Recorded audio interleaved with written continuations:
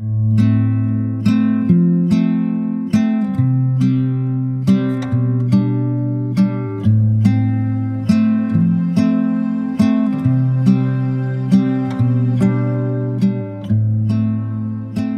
is the Sunday Messages podcast from Cedar Valley Unitarian Universalists in Cedar Falls, Iowa, and I'm your host, Kat Bean Hansen. Welcome, we're glad you're here. This week's message was originally given on February 20th, 2022. Our guest speaker is Dr. John Burnite, who teaches in the Department of Philosophy and World Religions at the University of Northern Iowa. His message is called The Early Life of the Buddha. He was born, according to Buddhist tradition, the man who would become the Buddha was born in 563 BC in a place called Lumbini Grove, which is in what is now Nepal. And unlike a lot of other religious figures who are sort of the product often of a very harsh early life, so characters like Moses, Jesus, Muhammad, according to tradition, all had a lot of suffering. The Buddha's early life went very much the other way. So he was born Siddhartha Gautama and he was the son of a Hindu king. And he was raised in absolutely extraordinary privilege. And around the time of his birth, according to tradition, Brahmin priests came to his father, the king, and said, "Your son is destined for greatness in one of two ways. He will either be a great king like you, or he will renounce the kingdom and save the world." And his father said, "Well, I want him to be a great king like me," kind of like wants to continue his dynasty. That's his emphasis.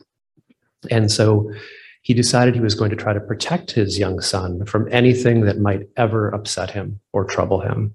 And so his parents wound up being sort of the ultimate helicopter parents, right? Never letting him see anything that would upset him. Can you imagine growing up like that, right? Where you're sheltered from everything. He's not even allowed to leave the palace grounds until he's in his early 20s, basically. And so he grows up with this extraordinary sense of privilege and indulgence and avoidance of anything that might cause him suffering. So at a certain point, he winds up, he gets married and has a child without ever leaving home. Right? That was sort of what his life trajectory was like.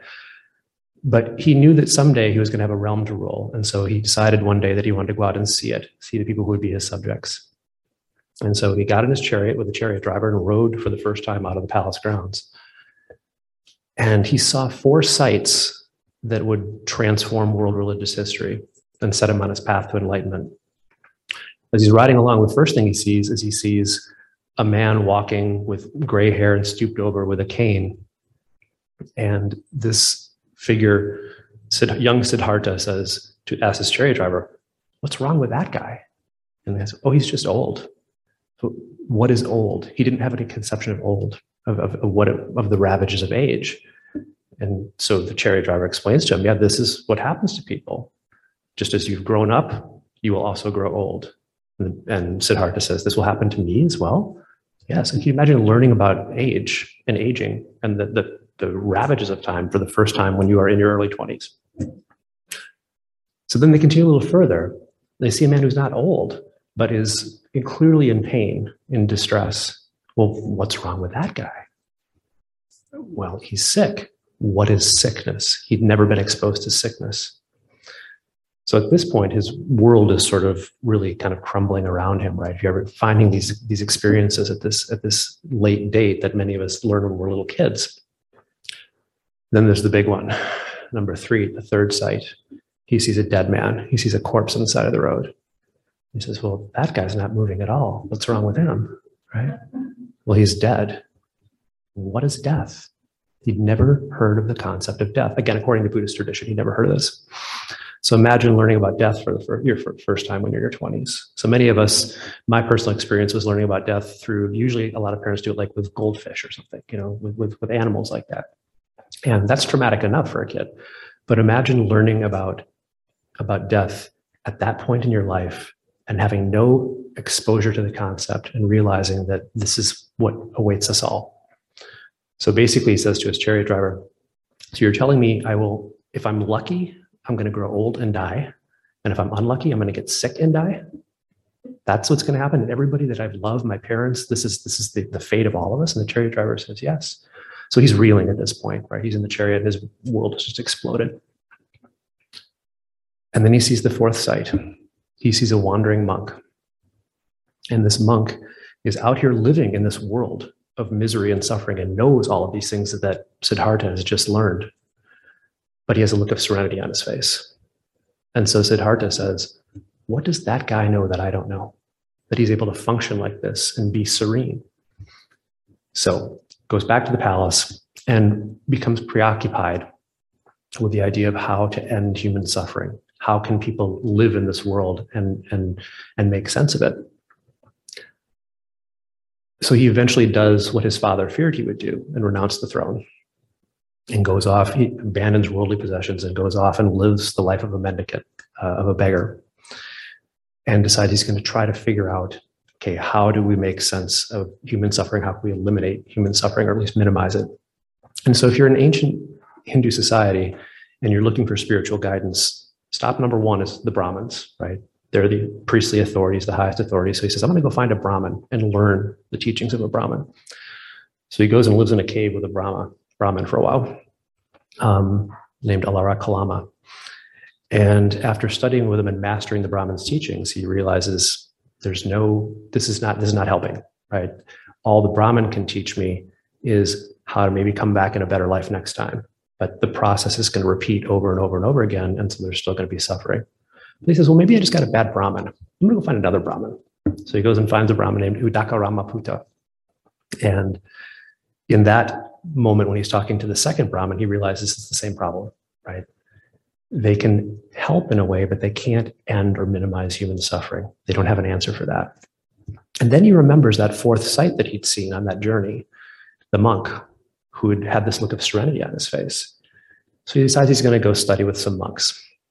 And so he does so. He goes and studies with 5 monks in a place called Benares, in a park, which is near Hinduism's holiest city to this day. It's called Varanasi in northern India.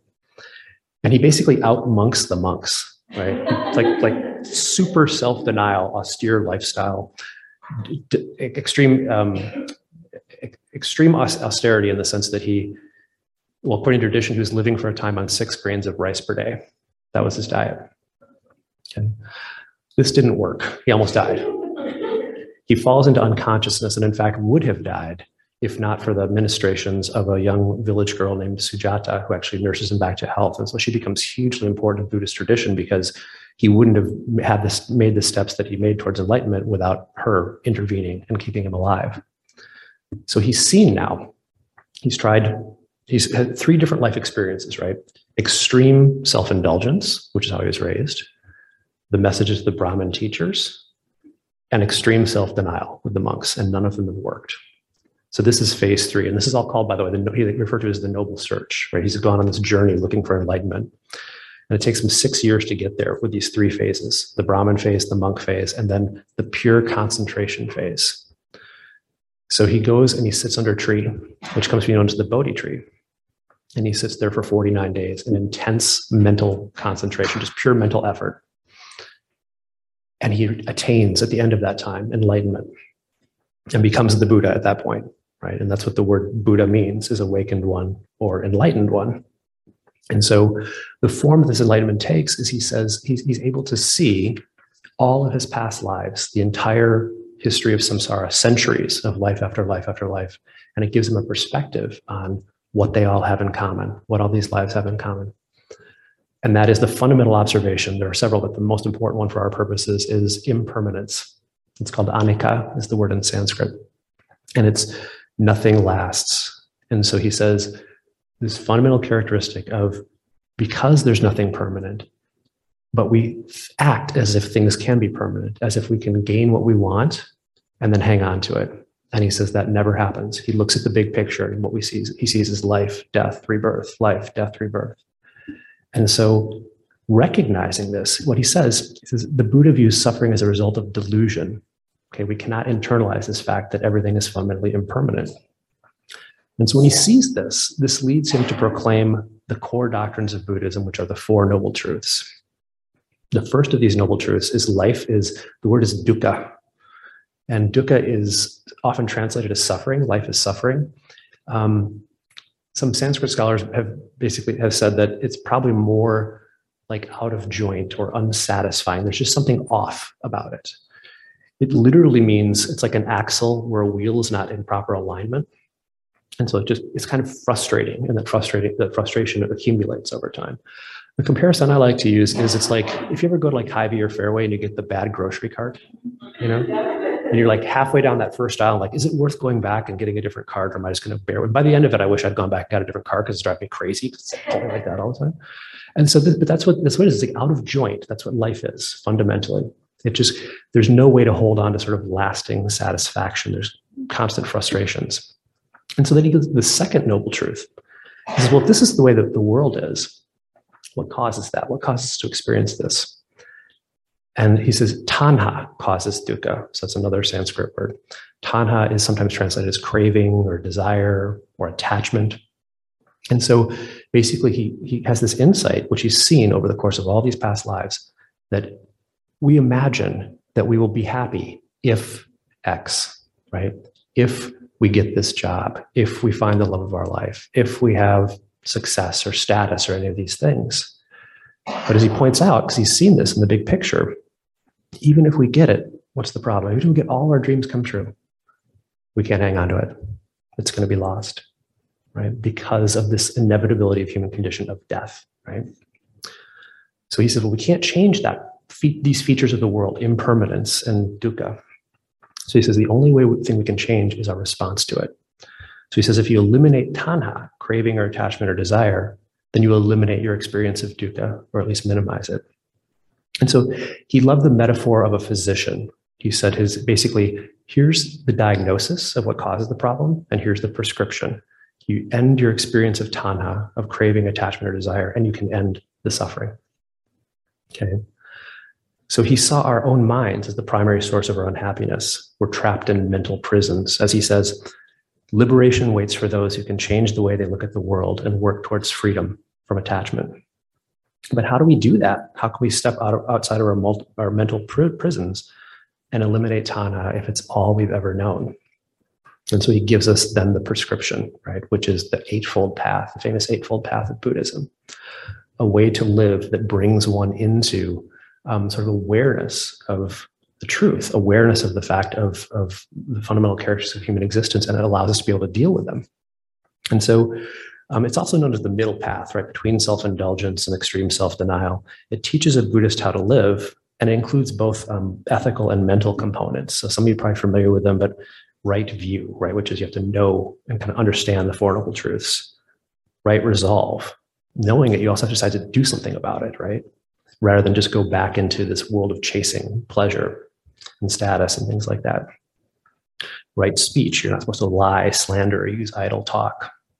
Right action, you must abstain from taking life, from taking what is not given, and from carnal indulgence, right? So these are all great ethical maxims. Right livelihood, there are certain careers that are just fundamentally incompatible with being a Buddhist. He talks about you can't be a Buddhist arms maker, right? You can't be a Buddhist a slave trader, or my favorite, poison peddler, right? Doesn't work. So the last three elements of the Eightfold Path involve meditative practice, including, really importantly, mindfulness and living in the moment. And when you're doing that successfully, you can attain the eighth step is pure concentration, true awareness of the human condition. What he says, all we are is the result of what we have thought, of what our minds are doing to us. So he says, the Eightfold Path, with its emphasis on mindfulness and meditation, can help you overcome delusion and end our experience of dukkha. Now, Buddhist tradition teaches that those who have mastered this, that the hold of samsara cycle, the cycle of death, life, death, rebirth, has no hold on them anymore. When they die, essentially they go to nirvana, which literally means extinguishing, like extinguishing a flame or extinction. And so this tanha, this craving, attachment, or desire is conceptualized as a fire that burns within you, and you want to try to find a way to minimize it and then put it out, and then you can end suffering. And so his disciples famously ask him, well, what's nirvana like? And he says, it can't be explained to anybody. You have to experience it. If I told you it was annihilation, that would be wrong. If I told you that it was paradise, that would be wrong. That'd be misleading. Just know that it is better than this life of continuing suffering, right? Coming back life after life. So according to tradition, he then spends the next 45 years of his life, from 35 to 80, as a wandering beggar spreading his teachings, winning many followers. And like Jesus, as was the case with Jesus, over time, his followers came to have many different views of him. Some viewed him as merely a guy who figured it out. Some start viewing him as something like a god, right? As his fame began to spread, he was asked not who he was, but what he was. They asked him, "Are you a god?" He said, "No." "An angel?" "No." "A saint?" "No." "Well, then what are you?" He said, "I am awake." The Buddha taught that we must learn to be present in each moment and to live a life of gratitude, rather than striving to obtain possessions, power, or status in a futile attempt to fill the discontent inside of us. He believed all that is necessary to end suffering and to attain peace and contentment is in our own minds, that we should, as the title of our closing hymn states today, be lamps unto ourselves. This has been the Sunday Messages podcast from Cedar Valley Unitarian Universalists. The music is by Nathan Moore.